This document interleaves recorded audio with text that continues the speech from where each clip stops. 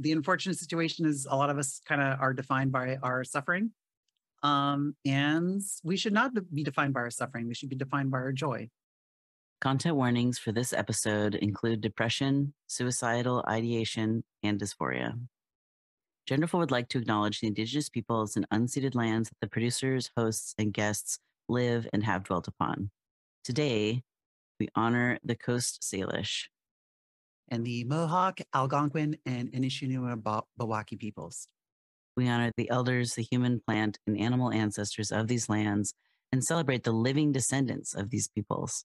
May all beings tend these lands for the goodness of the next 7 generations and beyond.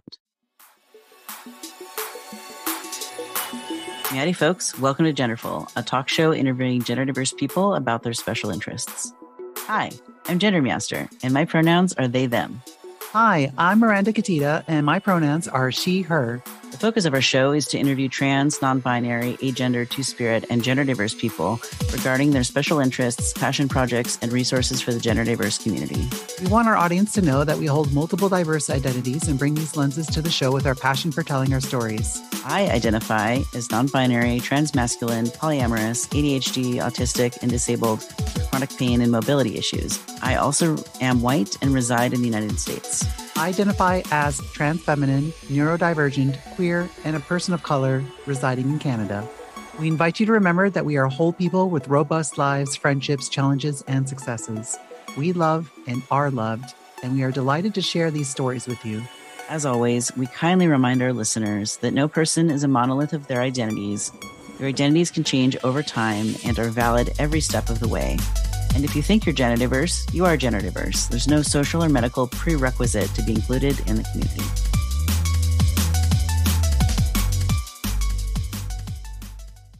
Welcome, everyone, to Genderful episode 99. Oh, my goodness. 99? I get to be the Wayne Gretzky episode.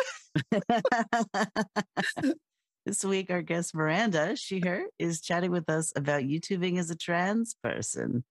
Miranda is our wonderful co-host of Genderful, and she also streams on Twitch and makes YouTube content under the handle NASATAC. Welcome to Genderful again, Miranda. Of course.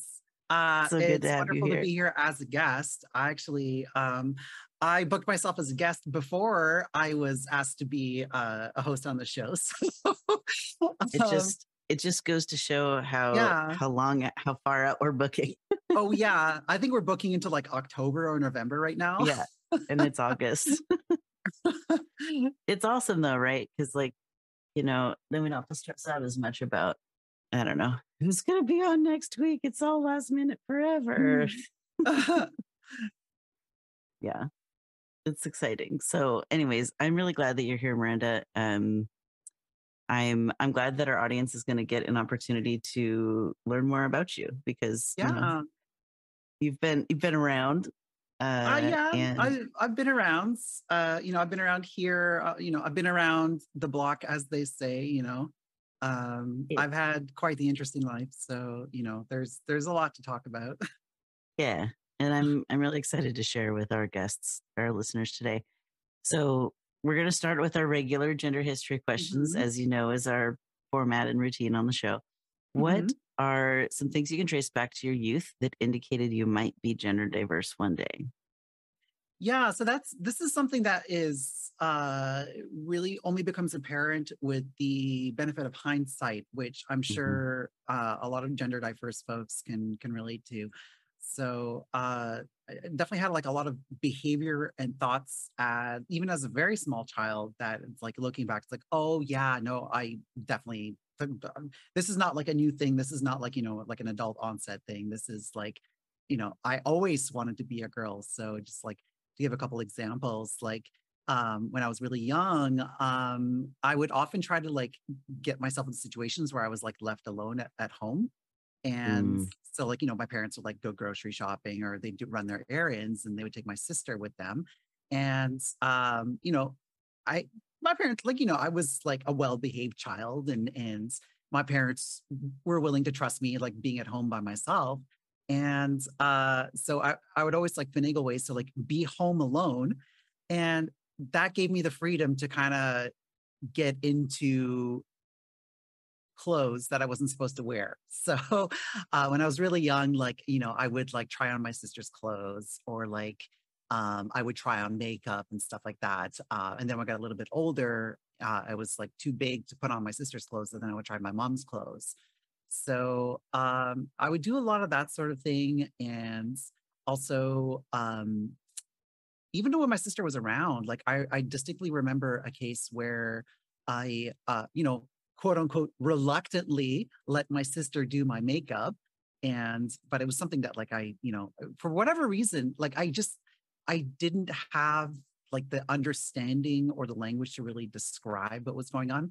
Like to me, Mm-hmm. it was just like, oh, like trying on these different clothes is something that excites me or makes me feel good or whatever.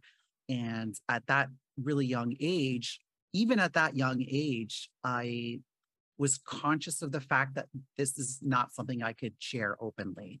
This is something Mm-hmm. that's if my parents found out, it would have been something that I would have been made to feel ashamed of. And Mm-hmm. especially coming from an immigrant background, like I'm a first generation immigrant, like my parents are from the old country, and they're less understanding with that sort of thing. And I sort of grew up in a emotionally abusive household. So my parents are not ones, that would have been supportive of that sort of thing. So I was very kind of sneaky as a child, and I kind of had to learn how to be very secretive with that sort of thing. So, but yeah, I can recall multiple instances of um, cases where I would have liked to have been a girl. So stuff like I would take a bath, and like I would hide my genitalia, and like I would like kind of like pretend like as if I had female genitalia. And other things like when I was like a young teen, I would like shave my legs in the winter months, when everyone's kind of wearing like pants and stuff. And like it just made me feel really good. So this is something that I actually like talk about in one of my videos, where I kind of talk about how I cracked my trans egg. But definitely there's a lot of just little hints here and there that kind of the seeds were always there. That's that eventually I was going to be, I was always trans, but eventually I was going to figure it out. And, I coming from probably the least supportive background possible, it was going to take a long time. I'm grateful that you're sharing about these pieces. I think it's really important to like discuss a lot of the components you just said, right? You talked about being first generation. You talked about like seeking solitude to be your authentic self. And um, my wife is on next week, who you've met, and her story Of has course. a lot of Hmm. similar components as you just mentioned. So I am appreciating that, it can be kind of personal to talk about some of those things. And I'm really grateful that you're Hmm. willing to share about just how all of that went for you. Yeah, and I'm sure we'll get into this later, but I kind of use like my videos as a way of kind of working through those feelings. Like I Hmm. use my videos as art therapy. So I have a little bit of experience with like putting all my experiences out there for the world to consume. So Yeah. uh but yeah, it's I mean it was tough. I mean, like I said, I grew up in a pretty abusive environment. Like, I was physically abused. I was emotionally abused for my entire childhood, and mixed in with like just coming from an immigrant family, and my parents are quite religious on top. So it was tough. Like, it was very isolating, and just kind of finding those moments of solitude where I could kind of be myself with no judgment. I mean, I remember like as a teen, like I would have a recurring fantasy of like being the last person on earth, like kind of like, Will Smith, I Am Legend kind of situation where like literally the last person alive. And it's like, Hmm. cool, now I can just wear women's clothes. Yeah. So yeah, it's like that kind of shame of, being gender diverse, or kind of not playing the role that society assigns to you. That was like deeply ingrained from a very young age. Mhm. And it took me a very, very long time to um, work through that and unlearn that and kind of challenge the status quo and really come out of my shell and be myself. Right. That actually leads us pretty nicely to our next question, which is how did you go from being, the kid trying on your family members' clothes when no one was around to the beautiful self-actualized woman that you are today? Well, I wouldn't go so far as saying I'm fully self-actualized. I mean, it's still a journey, but yeah, it definitely has been. My relationship with gender definitely has changed a lot over time. I mean, I kind of went from being this like weird introverted kid that like didn't have a lot of friends, that kind of had this like secret of like wanting to be, a girl.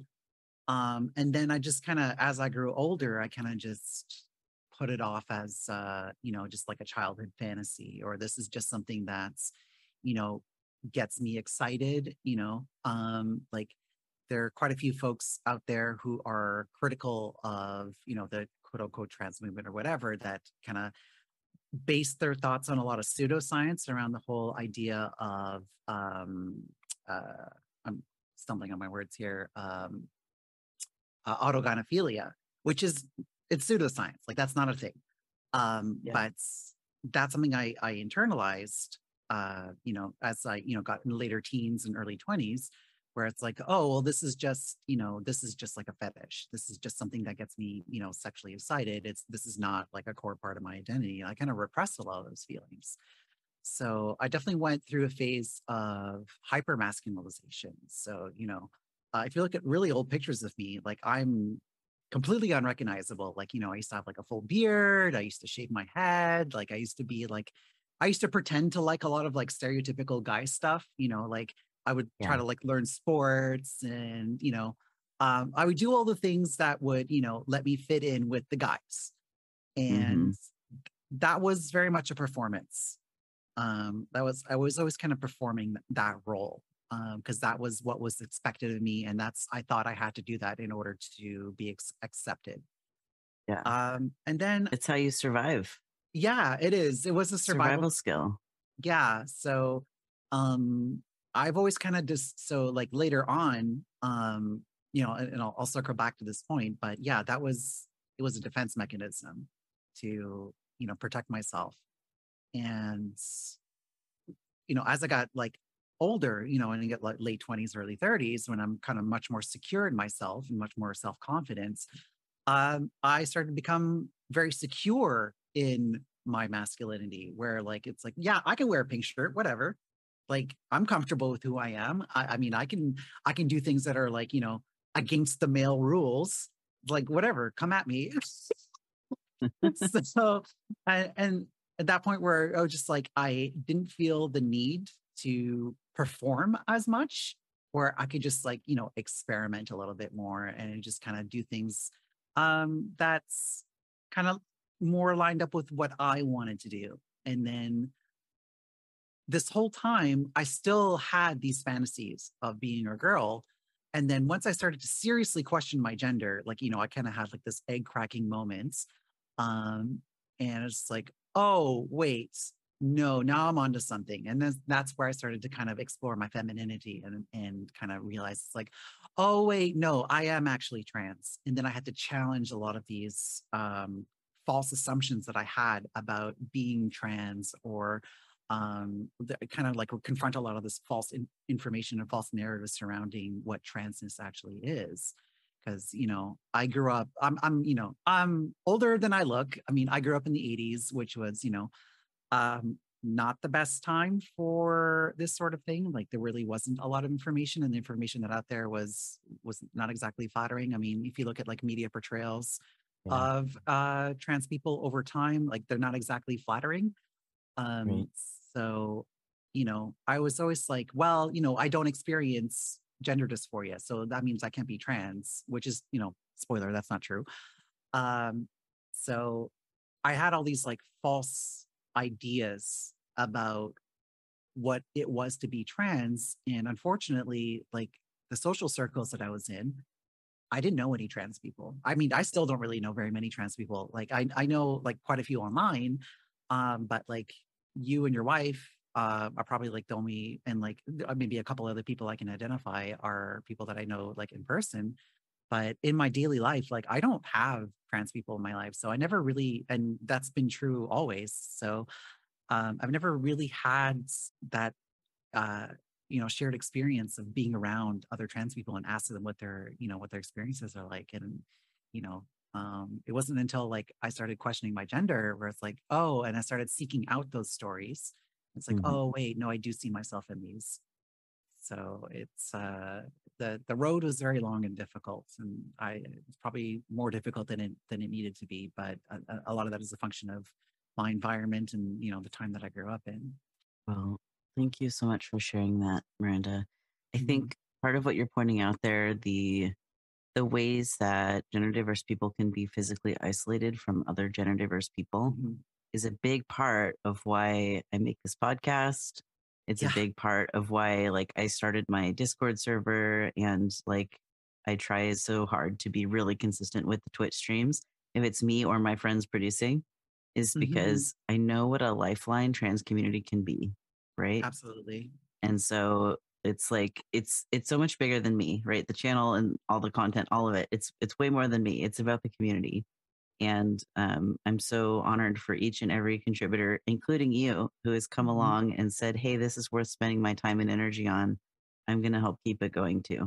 Because I would have probably quit by now if I didn't have the support of other people to make it all go. It's way too hard to maintain by myself. It's gotten too Oh big. yeah. I mean, even like I've thought about quitting my stuff like more than once because it's hard to do it by yourself, and especially when you don't Yeah. get a lot of activity. So, like my streams typically don't get very many viewers. My videos don't typically get very many views. And it's just like, well, why am I putting in all this effort for very little reward? But, at the end of the day, like I'm doing it for myself. Like I'm doing it for my own Mhm. benefit. So like it's, it- you know, if nobody watches my stuff, well, I still get value out of it. Like, it's Yeah. nice if people tune in, Yeah. it's more fun that It's always way. fun. It's always fun to visit your chat and say hey and see what's going on. Yeah, yeah. So, but yeah, I mean, there are times where just like, what am I even doing? So it's, but yeah, just being able to contribute here, like having this show in particular, and having like other community members to interact with, it's been very helpful. So let me switch topics and let's start talking more in depth about your content creation. How did you get started with making videos on YouTube or Twitch? I don't know if you want to very much focus on YouTube or kind of talk about both. Well, it's so, I mean, I can just kind of, I mean, it's a long story, and I'm here to tell my long stories. So, Yeah, we're here to but listen to yeah, your long story. yeah. Some So I've people here might actually, even want to do similar choices and make their own content. So how did you get yeah. to where you are? So it's actually it's interesting how I got started on YouTube. So I've been a YouTuber for over 10 years, off and on. Um so once upon a time, I was actually a professional gamer. So I used to play Magic the Gathering at a professional level. Like I So would, cool. travel the world playing in professional tournaments, and get paid for this stuff. And I genuinely think that's so cool. yeah. So I had a tournament that I went to in Japan that I did quite well at, and that was enough to kind of get me noticed and recognized. And I signed on with one of the Magic websites to produce like weekly content for them. So I had a column that I wrote every week, and sometimes I would actually do videos. So I started a YouTube channel where I would post just videos of me playing Magic online, usually draft or whatever, and yeah, that's kind of how the channel started. Now I stopped playing Magic quite some time ago, and I kind of like let my channel stay dormant for a long time. And every once in a while, I would post stuff, but I wasn't really like something that like I kept up with. Mhm. Now, about a year ago, I decided that I was going to kind of take it more seriously and upload more because I noticed this trend on YouTube of Twitch streamers uploading highlight reels or clips from their VODs Yeah. onto YouTube, and there's what's called a whole Twitch to YouTube pipeline. So I thought that's, Twitch to yeah. YouTube pipeline. Well, yeah, it's a Twitch to YouTube pipeline is what it is. So it's kind of like a circle where because Twitch and YouTube have their pros and cons, and they have their strengths They and do. weaknesses. So Yeah. what YouTube is really good, YouTube does a lot better than Twitch is discoverability. So um you can post, like, you can be a nobody on YouTube and you can post stuff, and if you have the kind of like the right titles and thumbnails and content, you'll get recommended. Like, people will click on your videos. So, and that's kind of like brings people to your Twitch channel, because YouTube is a lot more accessible than Twitch. So I have found their moderation settings are mediocre, though, personally, yeah, I especially mean, on the shorts. Oh my God. yeah. Oh, don't even get me People, started on people shorts. get spicy in the shorts comments. I'm not about that life. Yeah. So by this time, I was streaming fairly consistently on Twitch for reasons that don't really have anything to do with like content creation. But I decided, it's like, hey, like, I'm on disability leave from my job. I don't really have anything to do during the day other than play video games. Why not actually put some of all this time and spare energy that I have into making videos, because that is something that I know how to do. Like, I've been like, video editing has been kind of a hobby of mine for a very long time, probably like 20 years. So I was like, well, I can use some of these skills, and I can, take, clips from my Twitch streams and get them up on YouTube. But I eventually decided that I was going to start making like more high effort content. So like actual video essays and stuff like that. Um, because I have this, like, very small platform, but it's something that, like, I know how to do, even though, like, I don't have a ton of experience making video essays. I do know how to make videos, and I do know how to write essays. So it's not a huge stretch for me to, like, produce this sort of thing, even though the production values are, What if combine? yes, what if combine? What if banking, but online? Now look at me. I'm as smart as Elon Musk. Wow.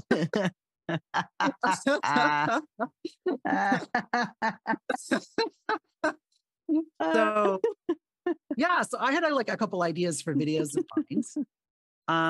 And it was always like, I had it in the back of my head. It's like, oh, well, when I get more subscribers, or when I get, like, a better recording environment, I'll do this. So there's all those excuses for, you know, like, I will wait until X before doing Y. And it was actually on this very show. So we had a guest who is now a very dear friend of mine, Jessie Gender. She was on this show, and something that came up during the interview was advice for, new content creators. And the advice that she gave was, if you have an idea for, a video or a project, just do it. Don't wait for the perfect, like, I'm paraphrasing here, but, don't wait for the perfect time. Like, just do it. It might not be perfect. It might not be good, but just do it now. And I took that to heart, and I did it. I stopped procrastinating, and I stopped kind of putting it off, and I actually gave myself like a deadline for making my very first scripted video, which was all about how I cracked my trans egg, which is, that's a concept that I actually learned about recently. 'Cause I didn't actually know what that was. So I heard it, and like, as soon as I heard of it, I immediately just like jotted down a whole list of stuff that helped me crack my egg. And it's like, oh, this will make for a great video one day. And then I just kind of saved the notepad file and just didn't think about it. It's like, no, it's time. It's time to actually make this video. So I did. And it's actually gotten a really good response. So it was kind of slow at first, but it's, out of all the videos on my channel, this is the one that like consistently gets views. And it consistently gets like, I mean, I get comments like to this day. Like, this, it came out like maybe like December of last year, I think is when I released it.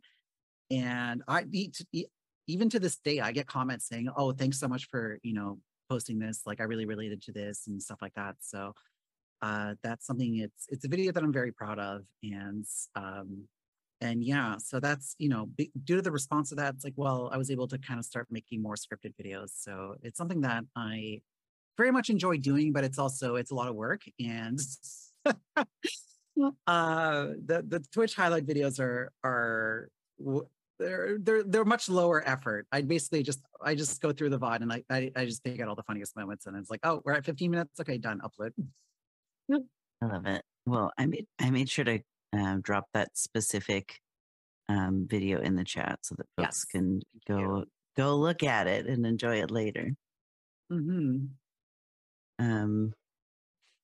Gosh, you just said so many great things. I wanna circle back like maybe 2 topics ago. Sure. Yeah. And then return to the egg cracking video so I don't completely forget. I wrote a bonus question just now. Do you have a favorite Magic the Gathering deck or combat style? Like I've heard there's like decks that you mill with. I don't know what that is, but I've heard about it. Yeah, that's kind of something that like when you're playing the game casually, you have the luxury of having like your pet deck or like your favorite thing that you like to play. But when you're playing at a professional level, you kind of have to play whatever is going to give you the best chance of winning. So you don't really have the luxury of playing your pet deck at the highest level.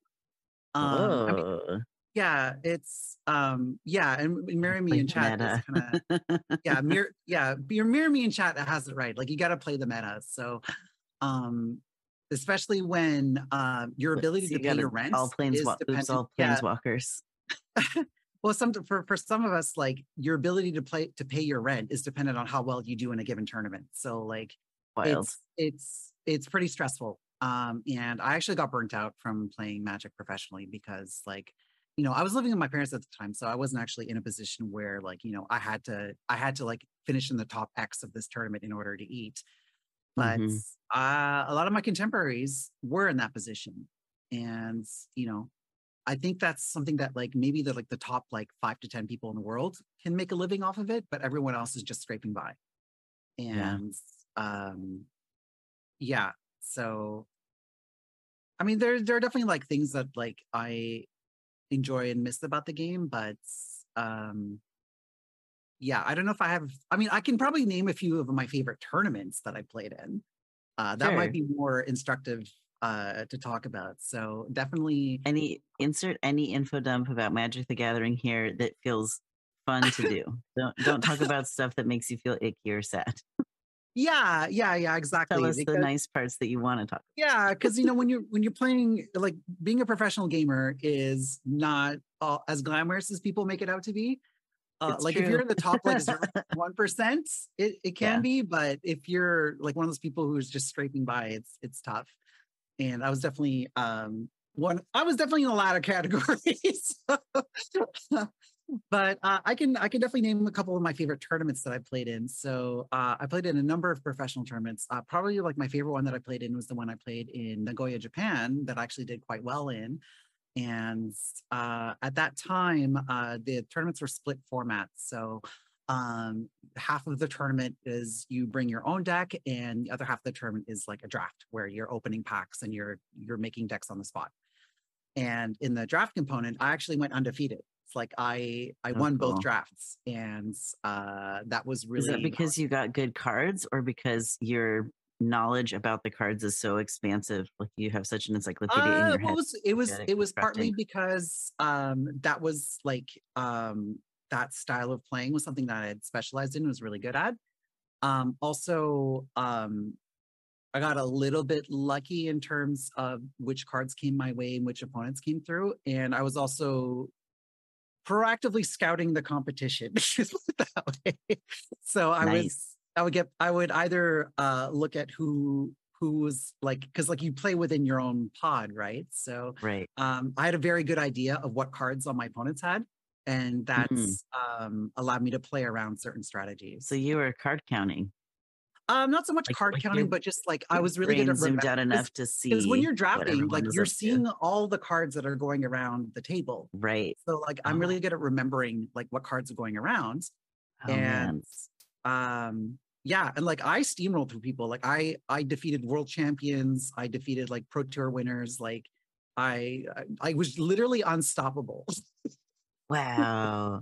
I was, Miranda, yes, drafting queen. I was at the Magic the top of my Gathering. game at that time. Like I was probably one of the top 10 players in Canada at that time. So cool. Um, yeah, so And that's now you're my co-host on this little yes, podcast over here. yeah. I mean, if you Google my dead name, you'll find a bunch of articles that I've written and stuff like that. So, but Google's the yeah, phrase "my dead name." yeah. But yeah, Ah, the Japan tournament was awesome, and like it's always been a dream of mine to like go to Japan. yeah. Like I love Japanese culture. Like in my younger days, I was an anime weeb. So like at the time when I was playing professionally, like the kind of like the tagline of the Magic Pro Tour was "Play the game, see the world," and that was literally true for me. Because I got to win some qualifier. Because like at the time, if you win a qualifier tournament, they pay for your airfare. So like my airfare to Japan was paid for. I've had airfare like to Amsterdam paid for. That was another tournament that I had an absolute blast in. So like I've been to Hawaii, I've been to Austin, I've been like pretty much everywhere, right?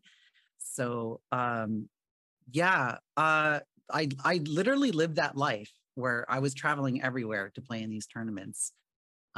So I was, and to this day, like many of my close friends I've met through Magic. I love that. Yeah. Well, and there's something so special about like making friends around a special interest Hmm. because there's always something to talk about. Like Yeah. when I was a partner dancer, I made friends who were partner dancers. Then we geek out about like dance theory and like the Yeah. history of dance and movement and like, oh, have you seen this new dance trick? Like I just learned this one last week or whatever. Yeah. And the nice thing with that is, I can always find people to travel with because Nice. I can just like reach out to the other Canadians that were qualified for whatever tournament that I was going to. And I would like, Yeah. we would, share hotel rooms and stuff like that. And Nice. I would always have people to hang out with at these tournaments because like I knew people all over the world, and every tournament I go to is pretty much the same crowd of people. So like, it's like, 3, 4 times a year, I get to just, hang out with my Magic friends. Yay. Yeah. Magical. That's super fun. I love that. Um, well, thank you so much for sharing those stories about magic. I don't know if we've ever had a pro Magic the Gathering player on the show. So I'm hoping someone listening to this feels seen. Just like, yay,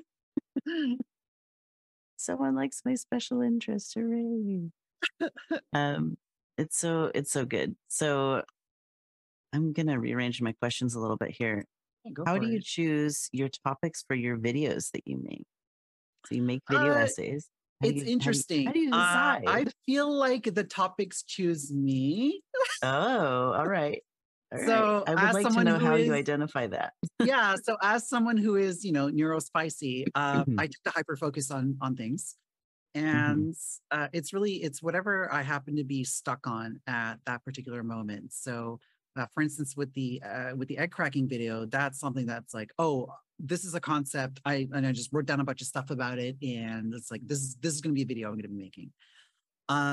But the other two scripted videos that I have on my channel are kind of me working through things. So the second video that I made is on the surface very silly. Like I'm making fun of like it's a video about Godzilla versus Mechagodzilla. It's like this 6-year-old yes. movie, and it's on the surface. So I'm good. just making fun of this silly old Japanese movie. But the context of when I made that video, like the reason I watched that movie in the first place was I was having a depressive episode, and it was New Year's Eve. I was alone. I was completely miserable. I was crying the whole day, and I literally like I bailed on my New Year's Eve plans because I just couldn't.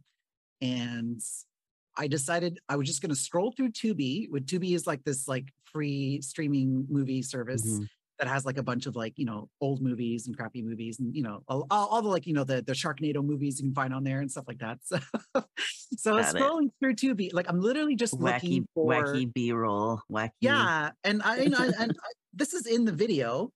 Um, so like I'm literally just scrolling through Tubi, literally looking for like noise to fall asleep to, and I find Godzilla versus Mechagodzilla. And it's like, I've never seen this movie. Fine, I'll put this on. And like, I am not like a Godzilla super fan or anything. Like the only Godzilla movies that I've seen are the original Godzilla from like the 50s and like the Matthew Broderick one from 98 and like the Bryan Cranston one from like the early, like mid 2000s. So it's not like I know a lot about Godzilla. So I start watching this movie on the couch, and I'm in this like really, really like dark place. And the movie is so strange. It's so like cuckoo bananas. that's it. So I say this in the video, it didn't cure my depression, but it confused the heck out of it. And yes, like literally like confusion tactic. I thought I was having a fever dream and like I fell asleep. And like the next day, I had to like look it up on Wikipedia to make sure like what I saw was a real movie and not just a depression hallucination. So so yeah, I turned all of that like negative feelings that I had, and I turned it into a creative outlet. So that's how that Godzilla video got made. Was I was in this really, really dark place and I was able to take all of those feelings and make something, fun and creative with that. And then my third video, my most recent scripted video, is actually about Abigail Thorne's play, The Prince. And that's such a good video. It's my favorite video that I've ever made. But it's also a very deeply personal video. And that's a video that like, I had the script for that in my head for like 3 months. Like I knew what I was going to be talking about. I knew like even before I'd seen the play, I knew what I was going to be talking about. So it's very deeply personal. And I use it's not really about the play. I use the play as a framing device to talk about a lot of different topics that I had been thinking about for a long time. So it's about like transness, identity, the roles society has as play. And I knew I was going to be making a video about that. Like as soon as I heard that Abigail was going to be making that play, it's like, oh yeah, I know I'm going to be into this. And I know I have a lot of things to say about this. And it's interesting because I think I'm the only person that's made a video essay about this play because I'm in the unique position of being in the trans YouTuber space, but not really being like, I'm very much on the periphery. So a lot of people who are in this space know Abigail personally. So they can't really be objective. Like I've been told that by like another trans YouTuber. It's like, well, I'd love to make a video about this, but like I actually know her. So like I can't be objective. Well, it's like, well, I don't know anybody. Like if I made a video about your stuff. Go for it. But I mean, like, I don't know anybody. Like I know Jesse and that's it. So like, I mean, I can be objective about that sort of thing. But yeah, it's a video where I work through a lot of my personal stuff with that. And I remember when I finished it and I uploaded it. So I finished it on a Sunday night and I uploaded it that Sunday night and I scheduled it for a Monday morning release. But I watched it back Sunday night. And when I got to the end, I broke down crying. I was like happy crying. Like I couldn't believe that I had made something so beautiful. So this is why I extol the virtues of art therapy, because this is my art therapy. And I was really able to work through a lot with these videos. Thank you so much for sharing that with us. Aw. I'm all squishy in my heart now. Oh, I know. I'm tearing up a little right now too. So Miranda, just a small question, just a little tiny one here. How did your trans journey affect the way that you make content? In a lot of different ways. So it really, the kind of content that I'm making, it really depends on what I'm doing, right? So like obviously if I'm making a video about my trans experiences, then of course it's going to be the whole crux of it. But if I'm just playing my RPG, then because like right now I'm playing Baldur's Gate 3. So it doesn't factor into it that much. but definitely my trans experience do affect the way I engage with media. So, I mean, I don't go out of my way to bring it into every single little thing. But for instance, in Baldur's Gate 3, you have the option of fully customizing your character. And by that, I mean like what you have going on in the downstairs department. So that's something I found out accidentally. And, I just kind of had this like offhand comments like, oh, I can put myself in the game. Yay. So you can be trans in that game, and if I was cisgender, I may not talk about that at all. But the fact that I am trans and I do see myself reflected in this game, uh, I mean, I'm gonna talk about it when it comes up. So that sort of thing. There's another RPG that I played. That's actually how I got started making like more consistent videos on my channel. So one of my favorite games of all time is Pathfinder: Wrath of the Righteous, and there is a character in that game that is trans, like explicitly trans. I mean, you kind of have to like it's not like at the very front. Like you really have to go through a journey to like figure this out.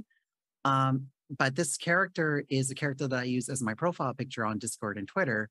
And I have never in my life more strongly identified with the character.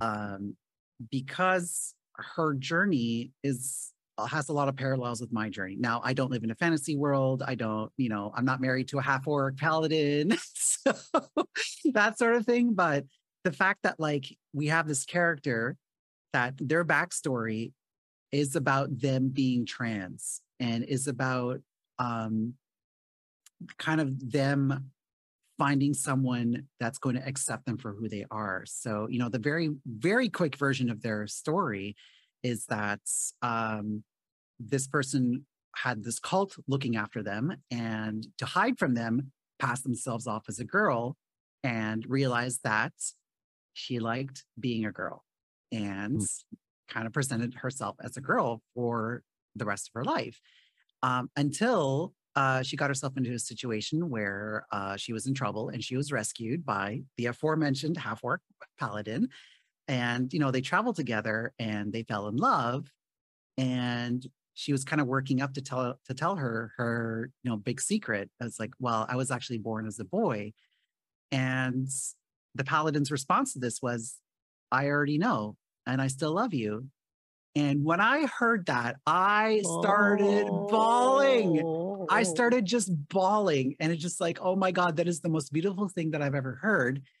And then you find out that the paladin pawned her family heirloom sword in order to buy her like a potion of gender reassignment. And I'm just like, that is as like a wedding present.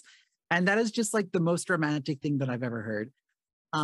So yeah, if it wasn't for the fact that I was trans, there's no way this story would have resonated with me as much as it has. And and just finding like just little stories like that here and there in games that really, really resonate with me. And that's something that I love to talk about in my content. So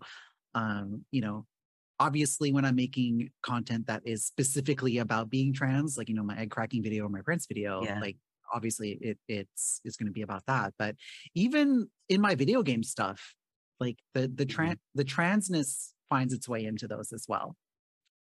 Okay, but I love that. So I'm like tearing up about it. Oh my God. Like when I first heard about this, I literally couldn't tell the story without without crying. Like it's so wonderful. And I'm actually playing as I'm role playing as that character in my Baldur's Gate 3 run right now. Aww. Yeah. Aww. I know. It just I love it so much.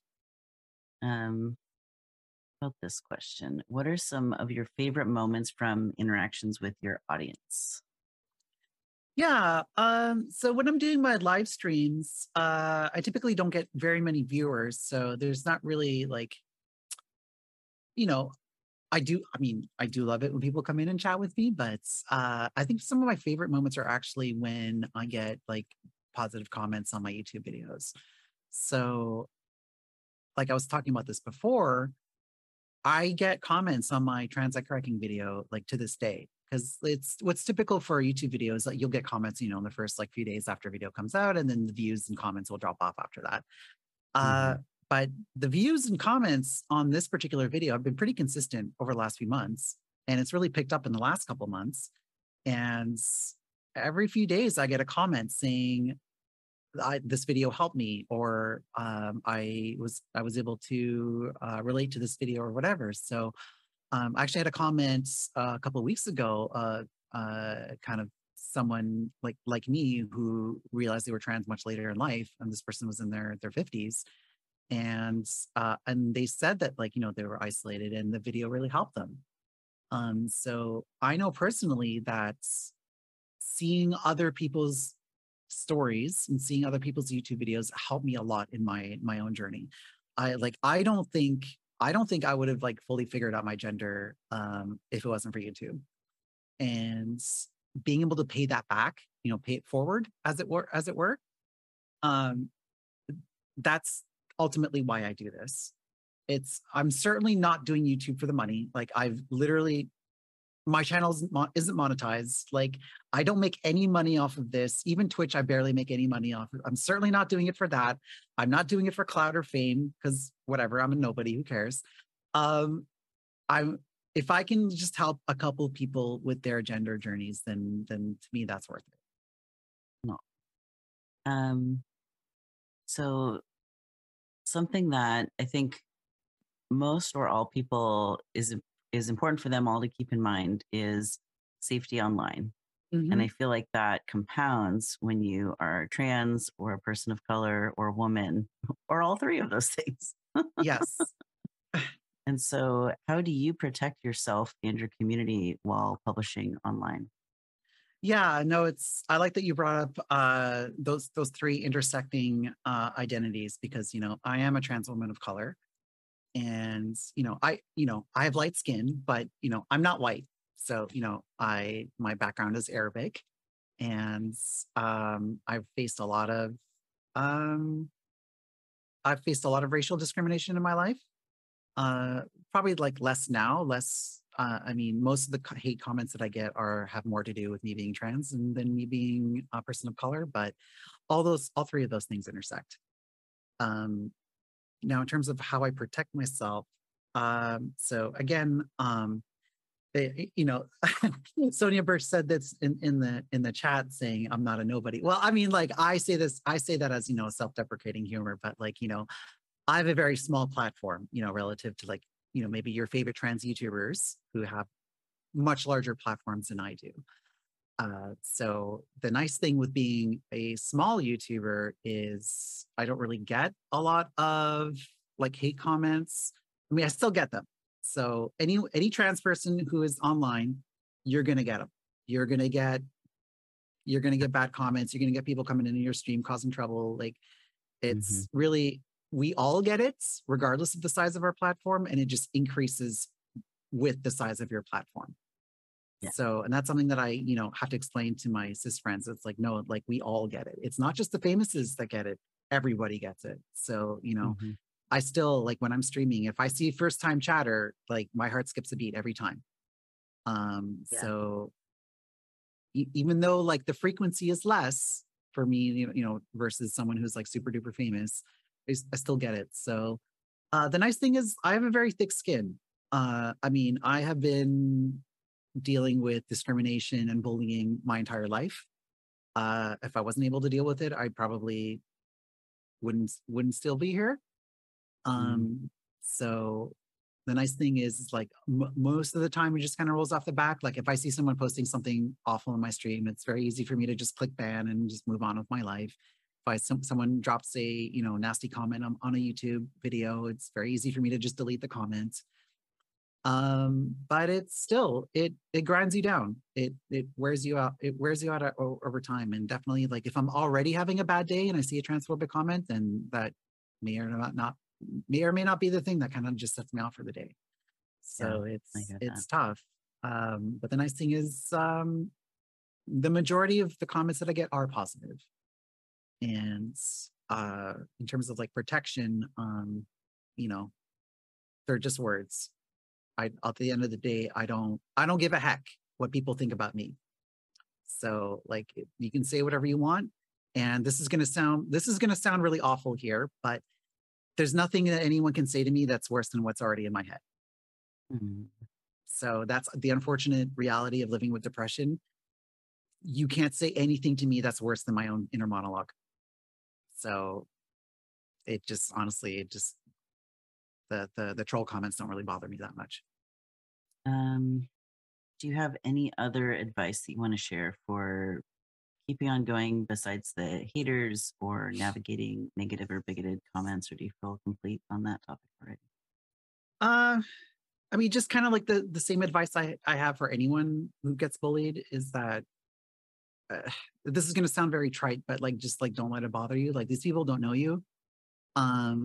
You're just kind of like the latest target. I mean, these people are not original. They always have the same, like, 5 or 6 comments.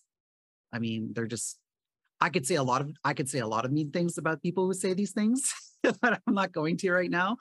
But like, honestly, they're losers. Who cares? Who cares what they think? Who cares what a bunch of like losers online have to say about me? Like, like try to have that attitude, like, about that sort of thing. Don't give them, don't let them occupy space in your head. Yeah, like you're better than that. It's a lot easier to criticize something than to create something. It is, of course it is. So yeah, and like I get that that's like easier said than done, and especially if you have a big platform, it can be overwhelming. So like, I mean, my colleagues that have big platforms, they get it way more than me. It's a constant deluge, and I honestly don't know how they deal with it. But it's really easy for me to sit here and say, like, who cares what these losers think? But I don't have to see 500 messages a day also. So yeah, I would say don't invest energy into these people. Invest your energy into people who are going to love and support you instead. Like raise those people up instead. Thank you for sharing your words of wisdom. I do appreciate it very much. I mean, it's important to think about these things, no matter what the size of your community is, right? As a content creator who's diverse, who's not the default flavor of, we have to think about these things. So it's important. I do feel like I have. Yeah, I do feel like I have a bit of a unique voice because, most of the people making content, like the trans content on YouTube these days are, young, conventionally attractive. They tend to be white. So I'm none of those things. There's not a lot of like later in life trans people making content. I didn't realize I was trans until my late 30s, and I'm in my 40s now. So there's a lot of people that are making content these days, figured out they were trans at a much earlier age.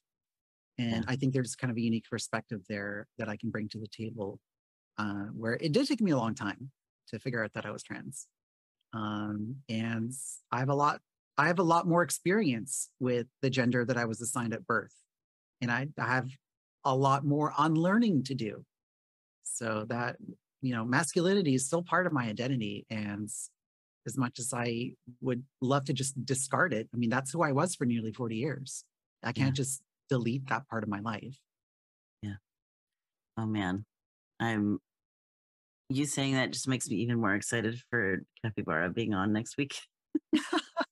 because like she also has those pieces, right? That like all the skills that she had to learn in boy mode that, I mean, she was married as a man and had kids and like then came out. So I mean, we'll hear about it next week, but it's just like, you're right that it's less common to hear those stories. And I'm grateful that we have a chance to talk about it today. And that you get to hang out with us on the show and continue to bring that perspective to future episodes as well. Yeah, it's been, I mean, we've kind of come full circle of how I got here, because I mean, the whole reason I discovered the Clouder in the first place was because of my dear friend Jessie Gender. She was a guest on the show, and she tweeted out, "Hey, I'm going to be interviewed on the show." And, I came and I watched it and I was like, I like it here. I'm going to stick around. And then a few months later, I'm doing mutual aid fundraisers and then you invited me to be on the show. And now I'm hosting the show and hopefully, fingers crossed we'll be able to get her back on the show because I'll be able to interview her, which is wild to me. Yeah, that It's would be great. absolutely wild to me that because I discovered her content maybe like a year and a half ago, and I went from being a fan to being a friend to now being a colleague. So it's absurd to me that I've had this journey. And it's funny how like just these little innocent connections that you make can really turn into big things later on. Yeah. Well, and I met Jessie because I tabled at Trans Pride and she walked up to my booth. Yeah. And the person who was sharing my table had no idea who it was. And I was like, what? What's happening? Jessie was like, my people are here. I was like, hello. Yeah, like that would be absolutely surreal for me. It So was. It was surreal. Yeah, because like I mentioned this to some of my friends who know she is, and they just like they can't believe it. And like I have a hard time believing it myself because it's like she's to me she's just my friend Jessie. Like she's not like famous YouTuber to me. She's just my friend. Yeah. Yeah. They're like super cool projects, but at the end of the day, just a person who also Yeah, sits like down everyone, like and every watches Star famous Trek. YouTuber that is just a person. They put their pants on one leg at a time. They also deal with put their like regular skirts on person one leg at a stuff. time. They have bad hair days. They get their coffee from Starbucks and they mess up their orders. Like they deal with regular people stuff, almost all of them. Yep, it's true. So what are some things that make you feel really proud when making your videos? Probably so there's two aspects of this. There's kind of like my internal pride that I get from making videos. So, I mean, I can make these videos and not a single person could watch them and I would still be really proud of them, especially my video on the prints. Like I said before, like when I watched that video back for the first time, I started crying. Um, and that's independent of anyone watching it, like anyone else ever seeing. I mean, I could have like just left it private and I still would have had that same response to it. But the external part is if I'm able to make a connection with someone else. So I know personally that I connect with a lot of different art forms and it really enriches my life and it helps me see the world in different ways and it helps me see myself in different ways and understand kind of my place in the world in different ways. And if I'm able to do that for someone else, then that's extremely validating. Like, even though, like, I'm not getting a million views on any of my videos anytime soon. Like, if I get a few hundred views, that's great. But if there's, a I couple really want us people to that give you a million views on something just to surprise you because you just said that. maybe, I mean, like, I've only been doing this seriously for like a year. So, like, I mean, everyone's got to, like, no one comes out of the gate with a million subscribers. So I have to be like realistic, and it's also like I don't put that much effort into growing my channel. Like I'm doing this as a hobby, not as a profession. Right. So it's like I don't really have any like grand designs for my channel. But if I'm able to reach a small handful of people, and if I'm able to help them, if they're able to recognize some value in what I do, then yeah, that is something to be really proud of. Like I don't have to reach a million people. If I can reach one, that's still something. Yeah. Yeah. Yeah. Mhm.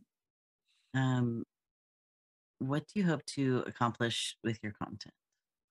Um, well, there's a lot of things I'm looking to accomplish. Mainly was what I'm saying before with like just reaching people, but also just getting, adding my voice to, the chorus of other content curators. Yeah. So we are saying before how I'm kind of uniquely situated as, I'm trans, I'm a person of color, but I'm also a bit older. And I came into this at a later age. So I'm of a slightly different generation than a lot of other people making content on YouTube. So I'm able to bring in all these different perspectives into what I do. And most of what I do is very personal. It's my own personal stories. Like I'm not really making reviews of media. Like I'm not commenting on politics or anything like that. I'm just telling my own personal stories. Yeah. And I'm hoping that my personal stories can connect with others and especially kind of fill any sort of gaps that are out there in kind of the YouTube landscape.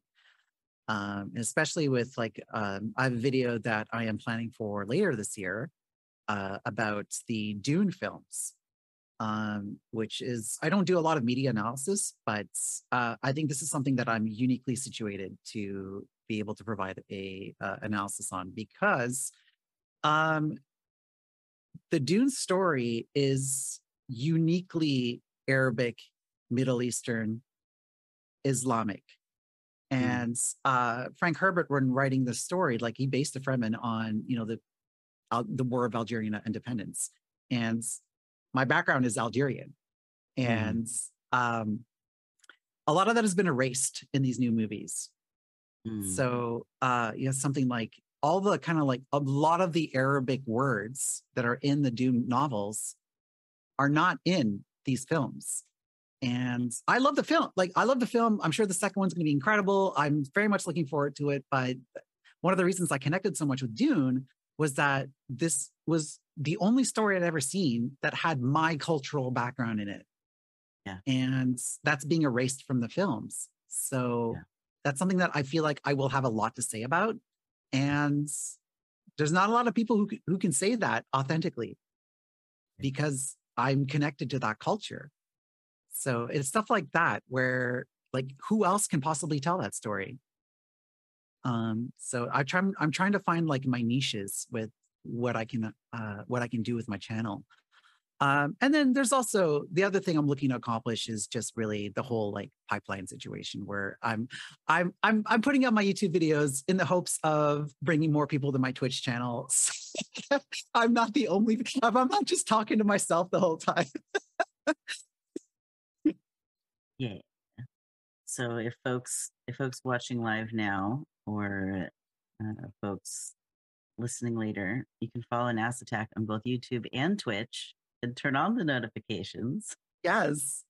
You can enjoy Miranda in all of her glory in all the places that she's making content. Is there anything else that we missed about being a trans YouTuber that you'd like to make sure that you get a chance to say today, Miranda?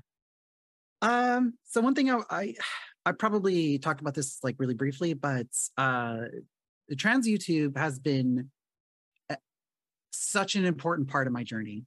And there's such a huge value in getting trans stories out there that are in a way that are easily consumable and easily findable. So just to give you an idea of how important this was, when I first started questioning my gender, me being the giant nerd that I am, I'm literally just Googling, how do you know if you're trans? And I started watching some videos on YouTube about trans people sharing their stories. And I really recognize myself in a lot of these stories. And I remember there was one particular YouTuber who said that if you're questioning whether or not you're trans, you probably are. And when I heard that, it sent chills down my spine.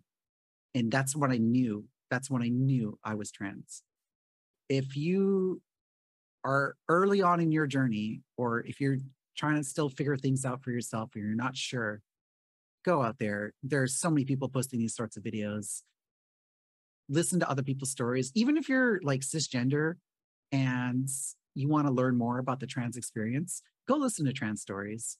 There are so many trans YouTubers. Not all of them are just doing, video essays and media analysis and stuff. There's a lot of them just, talking about their lives.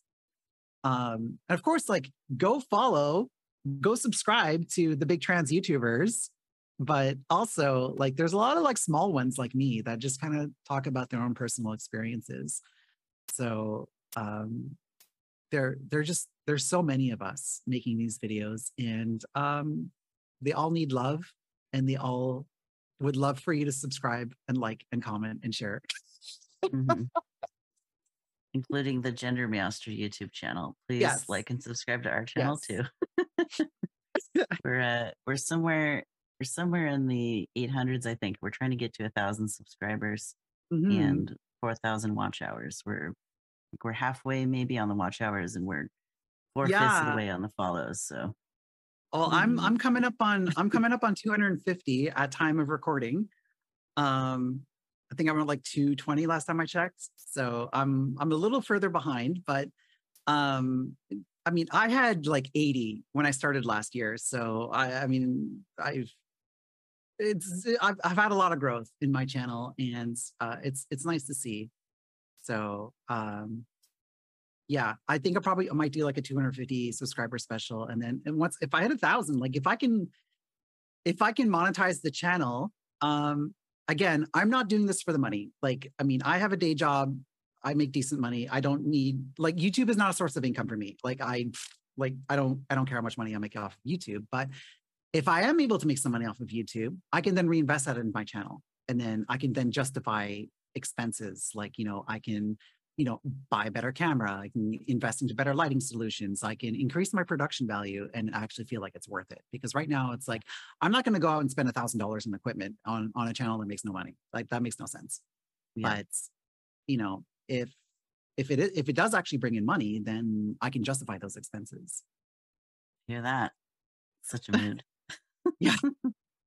I mean, I'm also a finance gay, so like I think in terms of like, money in versus money out, and so I'm doing all the maths in my head. The math gay is strong with Miranda. Is there anything else you want to say about being a math gay? Oh, I mean, like my degree's in financial economics, so like yeah, I mean, before I went on leave, I mean, I'm not going to go into the whole reason like I'm on leave, but it's basically my brain don't work no more. But before, when my brain did work good, I would just like make spreadsheets for fun. Like, like there's something that's just so satisfying about working on a really complex math problem and then solving it. Like, it's just, I don't know, like, I can sit there and it's like, I can do like this really complex integral, and like, I'm gonna have like 3 pages of derivations, and I get to the end, I'm just like, I don't know. That's maybe something that only math people understand. Aren't you the person that introduced the clatter to competitive Excel spreadsheeting? No, I did not introduce the clatter. I was tagged in that post. I was already familiar with competitive Excel. Oh man, that's so far away from anything I get up to on a daily basis. Oh yeah, I mean, I watch math videos for fun sometimes, where I'm just like, oh, that's a cool proof. I like that. Yeah. It is not my flavor of neurospice, I'll tell you that. Mirami, you said you learned about it from People Make Games YouTube channel. Nice. Mm-hmm. That's so fun. Miranda, can you share an experience with gender euphoria? Absolutely. Whenever I'm hosting the show, I always like to bring this up because the unfortunate situation is a lot of us kind of are defined by our suffering. And we should not be defined by our suffering. We should be defined by our joy. So I'll share 2 experiences with gender euphoria. So definitely, kind of the first one that I had was what set me off in this whole journey to begin with. So when I was this kind of like, it started me questioning my gender. So I remember this was about 4 years ago. And so the neighborhood where I live is kind of like this, like, it's kind of like this hipstery neighborhood that has a lot of like little kitschy little shops and stuff like that. But I usually drive everywhere, and I'd never like visited any shops before. So one day I decided that's like, you know what, I'm going to go on a long walk, and I'm going to, I'm going to go to all these different stores, and, I'm going to just, have a good time. And I got home, and one of the things I had to pick up was a plug for my bathtub so that I could actually have baths again because I didn't have a bath plug. So I had a bath, and spur of the moment, I decided that I was going to shave off all of my chest hair. And I don't remember if we said this like in the channel or like in the green room, but I used to be very furry. I was a very, very hairy person. And I had never shaved my chest in my entire adult life before. And I did that and I felt my body for the first time without any hair on it. And it was like, like, you know, that like mind blowing like meme where it's like, everyone's like, it was like that. It it felt like a spiritual experience. Like I had never felt good about my body before until that moment.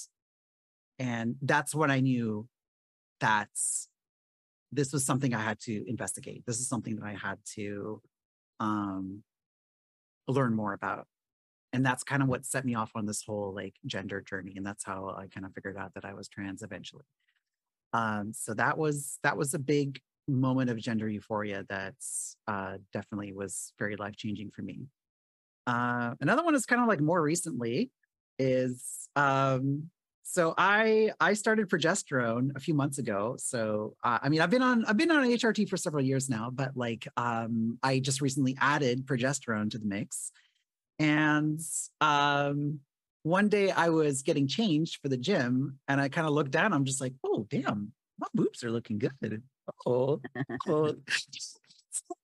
progesterone, maybe it was the weight loss, but I was just like, damn, boobs are looking good. Because like, you know, I've been overweight for like my whole life and I had like quote unquote man boobs. And I think that was the first time that I looked at myself and I didn't see man boobs there. I saw girl boobs. And I felt that felt really nice. So yeah, anytime, I mean, I'm sure pretty much every trans person kind of deals with this, but like, you know, a lot of the times, like I look in the mirror and I still see a man. And whenever I can look in the mirror or look at myself and see a woman, it feels incredible. It's really like it's, you know, I was saying before how I really struggle with depression a lot. And that's one of the few things in my life that bring me joy is seeing myself as a woman. It's not just like something I'm pretending to be, it's something that I actually am. So that's my euphoria. That's my joy. That's how I define myself. Aw. All right, final question, unless the chat has an AMA to slide in at the last second. What would you like to make sure that folks know about your perspective on gender and non-binary, trans, and/or gender diverse issues? Yeah, well, we kind of talked about it before, but like again, like my perspective is not one that's very shared very often. So as someone who is both a person of color and you know, someone who comes from an immigrant background and also someone who kind of transitioned later in life. So I have a lot of things going on. And even though like, you know, I can pass as white, I'm not white. And there's definitely a lot of experiences that I've had that they all kind of fit together, you know. So I have a lot of perspectives that maybe don't get talked about, and I try to talk about them sometimes. I mean, I don't really bring up these issues that often, but when they are relevant, you know, I'll bring them up. But you know, sorry, I'm kind of rambling now. But yeah, we've already kind of touched on a lot of them already, but I think the age difference really comes in a lot. I think that's something that people don't realize about me because I do appear younger than I actually am. Like usually when I tell people like how old I am, they're very frequently shocked at how old I actually am. So there's a lot of things that I've lived through that, you know, a lot of people listening or watching right now may have only like read about. So I mean, like I remember when the Soviet Union fell. I remember when the Berlin Wall came down. Like I grew up during the Red Scare. Like I grew up during all these like historical events that like probably happened before a lot of people watching were born. So like so Yeah. it's yeah, I've had quite the life. I've lived through a lot of like big events. So yeah, all of it comes together. My favorite part is that you made it through them all. Yeah, You get to be here somehow. today and Somehow. share this Oh boy, space with all of I feel us. like I feel like we scratched the surface of what I've been through in my life during this interview. Mhm. There's a whole iceberg under there of other hootenanny that I've been through in my life. So The great Miranda Hootenanny. That's your next yes, YouTube video. yes. Oh my God. One of these days I'm gonna have to like write my memoirs and people will be like, this sounds made up. You made up all these things. Like, no. The real story is actually even more like out there. I had to tone it down to make it more believable for Prince. Oh, awesome. Folks, Miranda is a queer and trans YouTube content creator and ne'er-do-well making videos on whatever her brain is currently hyper-focusing on at the moment. You can catch her work on youtube.com/@NASAttack with 2 S's. You can also find Miranda on Twitch at the same handle, NASAttack. Yeah, and on socials, you've got a Twitter with NASAttack. It's I NASAttack do. everywhere. I have a Twitter until Twitter burns down. Yes. Yes. So Or X.com or whatever they're calling it I now. refuse to call it that. Twitter. I made a joke the other day on stream that Twitter is the only entity that I'll dead name.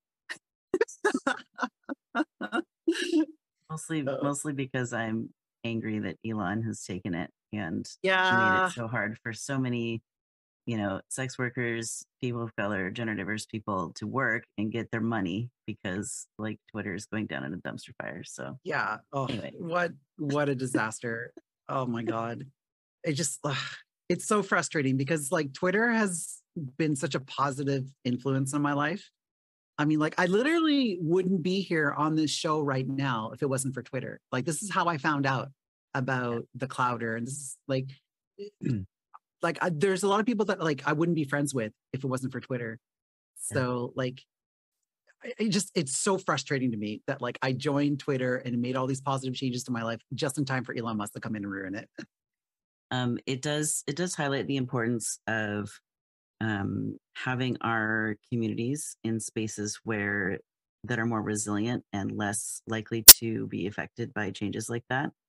So folks, anytime you have a content creator that you love, follow them on as many platforms as you can. So if one goes down, you still have access to them. Even if you're not regularly on those other platforms, right? Honestly, for this community, the Discord server is a really great place to join. We've got events up every week with all of our streams and any other events we're doing that might not be on Twitch. We have our website. We don't have an email list per se, but we do have a Patreon that you can follow even if you're not subscribing financially, and you'll get a monthly post from us. There's also a Clouder Substack that folks can follow. So if you look on the link tree for Gender Meowster, you'll find all kinds of things to go follow and all of that. Yeah, we're working on a website and an email list. It's a little ways out though. So anyways, Miranda, would you be willing to share this week's Clouder query that our audience can answer on their social media platforms? I would love to. What sort of art therapy helps you? So folks, you'll be able to answer that on socials. I think we're also posting those on YouTube as a community post, so you can interact with it on YouTube directly as well. Awesome. Well, here's our coming soon, folks. Next week is episode 100. We finally made it to 100 episodes next week. I'm so excited. And our very special guest is my wife, Trans Capybara. Unironic, my wife. My wife, my actual literal wife. Yes, your literal wife, who's lovely and amazing. I had a wonderful time hanging out with her when I came down to visit. So I'm looking forward to next week very much. Me too. It's going to be so good. I'm going to ask her to tell the boat story. It's long, but it's also ridiculous. I got the short version of the boat stories, so it's quite the tale. But you'll have to tune in next week to find out on a podcast for like several years now. It's her story she tells at parties. It's a good story. So please come back for that. We're going to be discussing authenticity, and really you just get to watch me swoon at my wife. So often people come to the channel and you hear me say nice things about her, but now you get to see me make faces at her too. So come back next week for that. And we have a number of community updates for folks.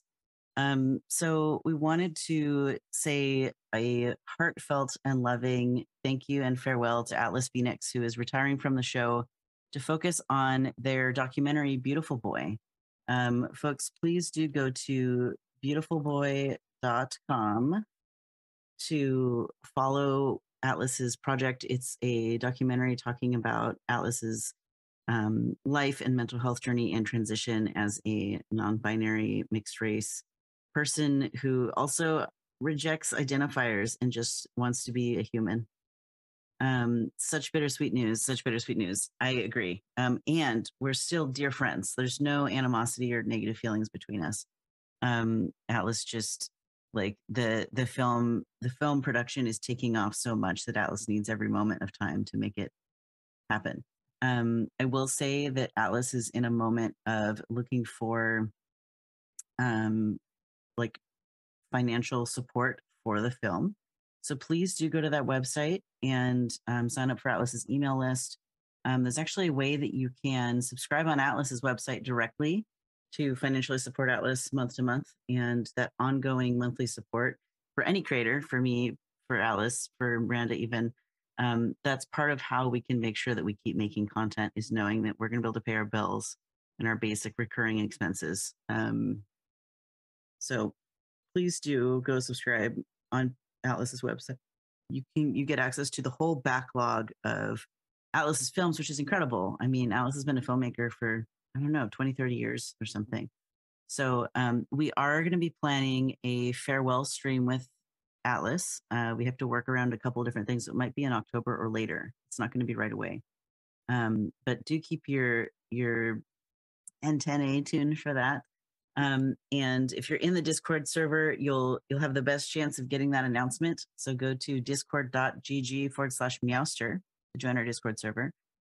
Second piece of community news is Gender Federation, our stream team, got Twitch affiliate over the weekend. We did it. I'm very excited.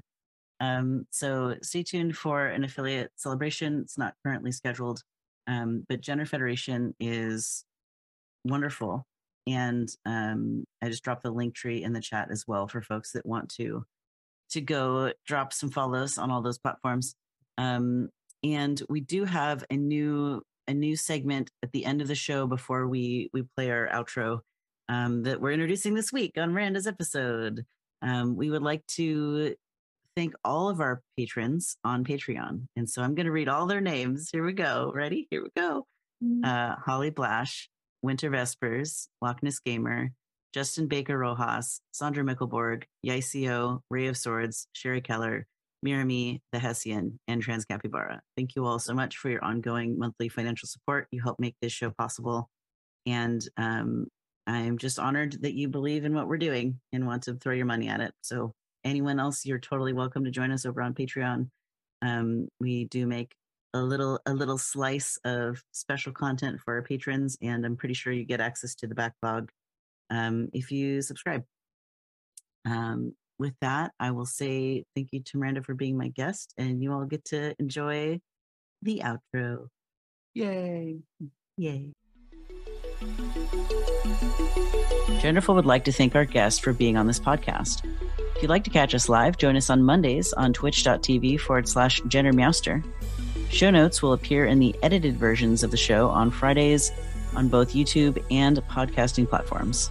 If you have a question you'd like the host to answer or are gender diverse and would like to request an interview, please send an email to genderfulpodcast@gmail.com or sign up via the website at genderfulpodcast.com. As a gender diverse community, the Clouder wants to assure our listeners that we are prepared to moderate our spaces. We will get positive and negative feedback on these shows and topics. And we have a moderation team on our channels, socials, and Discord server ready to deal with this. Please join our Discord server at discord.gg/meowster to meet the community and get a regular digest of Solidarity resources. You can also support us with subscriptions on Patreon, following and reviewing us on your favorite podcasting platform, or engaging with our posts and content on social media at GenderfulPod and at GenderMeowster. You can take a few minutes to rate the show. We will post any 5-star reviews on our socials, so get creative. Mention a special interest of your own, a project you're working on, or even say hi to your comfort person in your review. What power! This show is made possible by volunteers, tips, and subscriptions. Shout out to the folks helping us coordinate guests, edit the podcast, moderate the live chat, and post on our socials. Here's our artist credit. Genderful is hosted by Miranda Katita and GenderMeowster. Genderful's pre-show is wrangled by JuiceTex. Genderful's live stream is produced by Mirami. Genderful is edited and mixed by Transgriffin and Free Range Megs.